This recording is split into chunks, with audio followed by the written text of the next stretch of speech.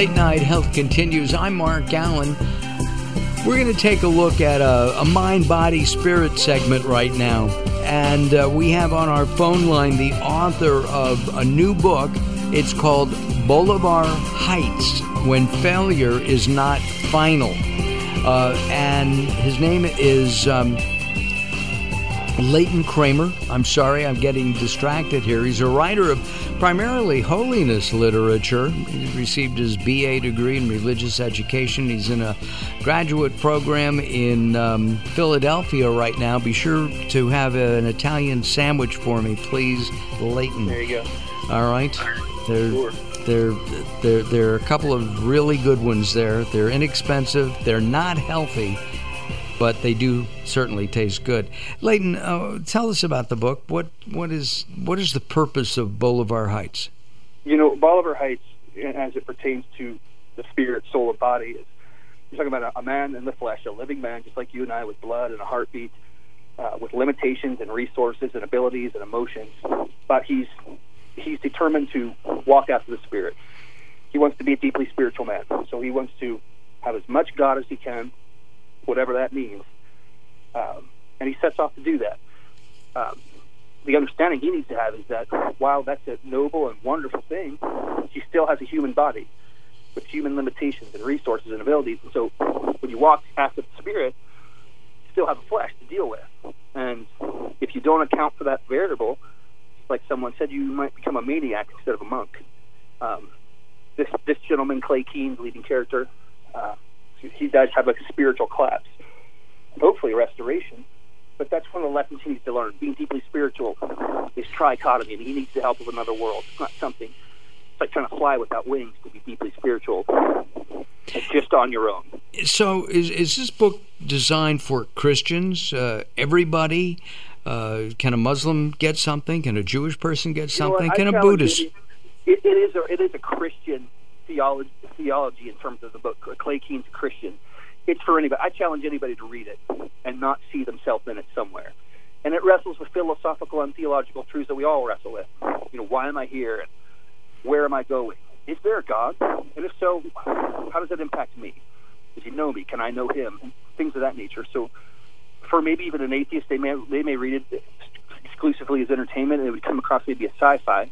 But I can't help but wonder if they would walk away thinking, is that possible? Or it'll steal away some hours of sleep at night, I suspect. You jumped the gun on me, and that's good, because I was going to ask, can an atheist read the book and get something out of it? And you're saying absolutely. You know, the big question is, why are we here? It's right. Not we collectively, because right. Most people don't care about we collectively. We only care about me, not we.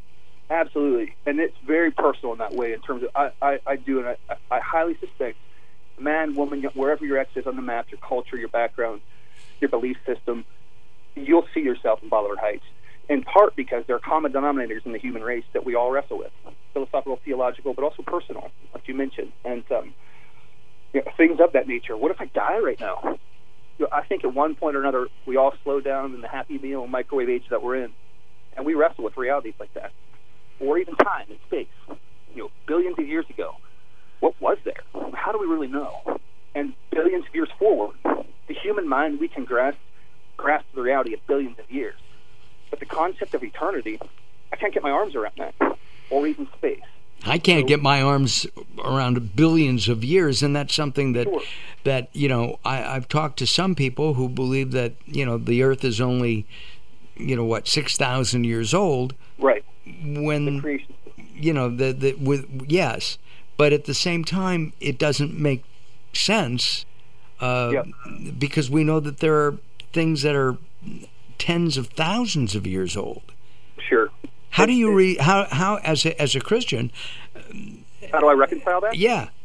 I told someone, it's funny. I had lunch with a professor of archaeology at George Washington University some time ago, and she asked me that.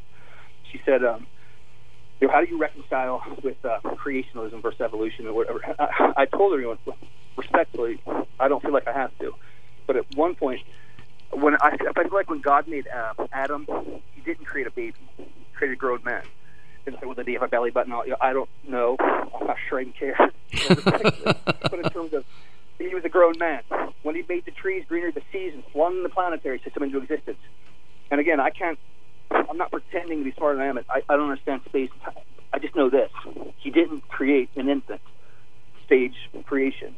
It was a finished product. Well, let me ask you this, because I've asked this question to a number of religious people of all faiths, and what I say is that, we think of a year as 365 days a year, right? Right, and I've heard that as well. Right, the day may be, who said the day's 24 hours, right? Yeah, and maybe 1 year back then was 10,000 years. Sure, and that could be as well. At the end of the day, I guess it's not that I'm indifferent to it. It's fascinating to me. It's surreal. It's science fiction. In some ways, and yet time and space isn't science fiction, and that we know there's space and time that we can't calculate or understand. But I guess I would say this: everybody's living by faith. The question is in what, Right. Do you remember the film The Day the Earth Stood Still? Daryl, you remember that, right? Sure do. One of the great films of the early 50s. And oh, wow. Are you? Yeah, okay, thanks a lot. Interview finished. Mark's really old. I apologize. No, that's okay. I did not see it when it first came out. But you should take a look at it.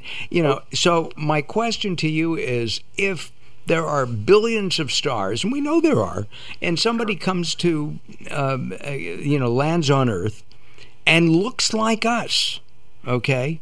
Good-looking guy, gray hair, 6'2". I'm trying to think of the actor's name. And man, you're describing me. I'm telling you. Yeah, me too. Yeah, okay, I've got you both down. So this guy comes down and says, I'm from Mars, or I'm from Pluto, or XYZ planet. Right. Lock him up.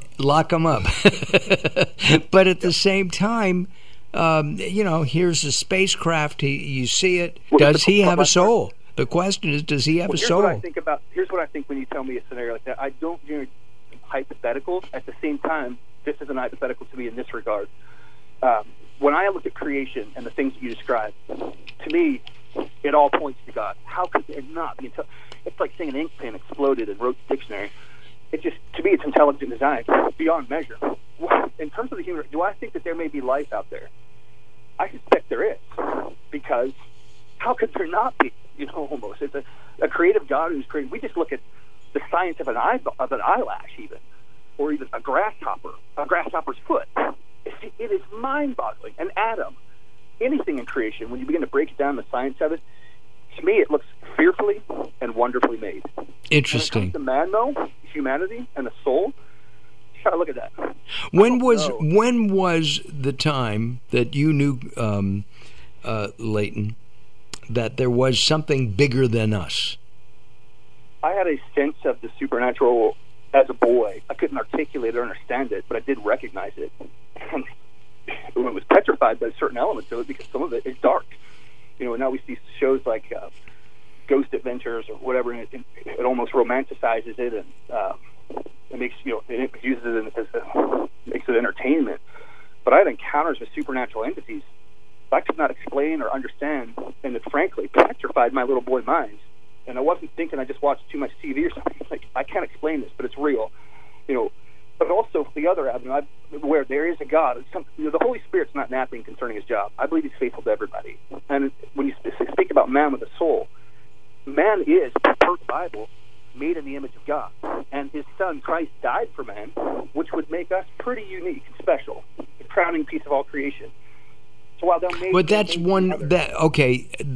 that's your point of view, right? But I'm looking at it through a spiritual lens, right? I look at everything through a spiritual lens. Okay, so and so you've got your spiritual lens on, and that's great. Can you also accept that a Muslim has their spiritual lens? Of course I do. And when I look at church history, when I tell people this, they say, Leighton, why aren't you Hindu? Or why aren't you Muslim? Have you studied Hinduism? Why aren't you Hindu? I tell them, I studied Christianity, and that tells me all I need to know about it. And it works for me. It's very personal to me, and it's very real to me. I know if I were going to do a conversation in terms of church history, cages. They were their methods are really starkly different, and somebody does have to be wrong. There were, or maybe we just all have to sit down and have dinner together, and I don't know if all Muslims would do that. In terms of their doctrine, is to behead you, not to win you over. It's to eliminate you. Well, that's only a certain part, Leighton. That's only a certain. That's the ones. There are exceptions to the rule. That's right. But and most Muslims don't do that at all. All right, hold on a second because we're going to go to a break. Our guest is Leighton Kramer, and he has he's written a new book, Bolivar Heights, When Failure is Not Final. And what we're going to talk about in our next segment with Leighton is when failure is not final, and we'll push aside the spirituality a little bit.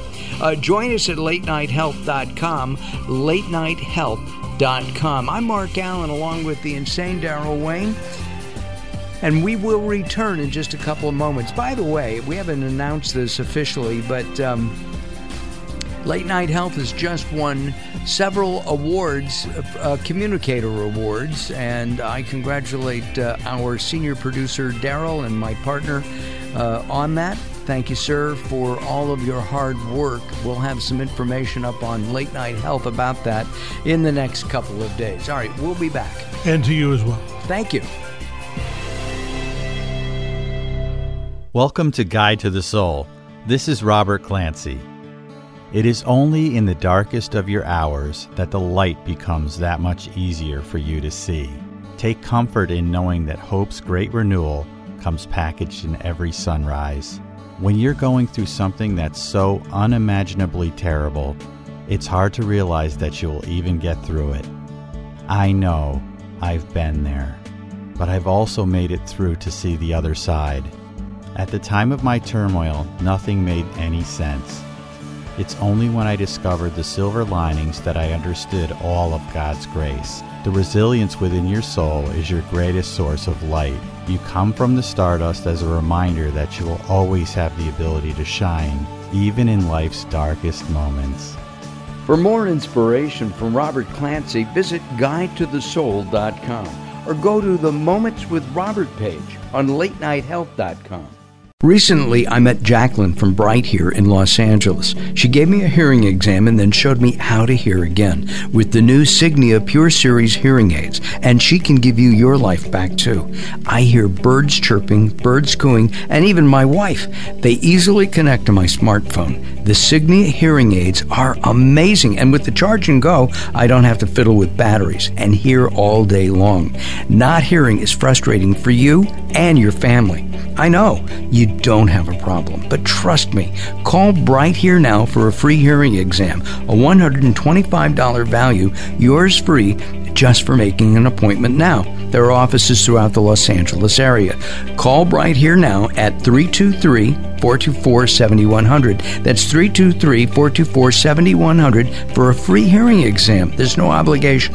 Call now, 323-424-7100, or visit them on the web at brighthere.com. Attention anyone looking for hand sanitizer. Sanitizing your hands and surfaces is one of the best ways to fight COVID-19. The FDA recently published new guidelines for the production of hand sanitizer during this public health emergency. Most commonly used hand sanitizers are not compliant. Here's the good news. You can now get the hand sanitizer you're looking for that meets FDA guidelines to fight COVID-19. Introducing Halo CV, one of the first hand sanitizers available in the U.S. that's formulated specifically for COVID-19 and meets both FDA and CDC guidelines. Get yours now at halocv.com. That's HALOCV.com. Halo CV can be used on all surfaces, such as countertops, doorknobs, and shopping carts, in addition to your hands. Made in the USA, Halo CV is formulated specifically for COVID-19. Be safe, stay home, and sanitize your hands and surfaces with Halo CV. Go to halocv.com and we'll rush your order to you today. That's halocv.com. HALOCV.com. Go to halocv.com. Attention anyone looking for hand sanitizer. Sanitizing your hands and surfaces is one of the best ways to fight COVID-19. The FDA recently published new guidelines for the production of hand sanitizer during this public health emergency. Most commonly used hand sanitizers are not compliant. Here's the good news. You can now get the hand sanitizer you're looking for that meets FDA guidelines to fight COVID-19. Introducing Halo CV, one of the first hand sanitizers available in the U.S. that's formulated specifically for COVID-19 and meets both FDA and CDC guidelines. Get yours now at halocv.com. That's HALOCV.com. Halo CV can be used on all surfaces, such as countertops, doorknobs, and shopping carts, in addition to your hands. Made in the USA, Halo CV is formulated specifically for COVID-19. Be safe, stay home, and sanitize your hands and surfaces with Halo CV. Go to halocv.com and we'll rush your order to you today. That's halocv.com. HALOCV.com. Go to halocv.com.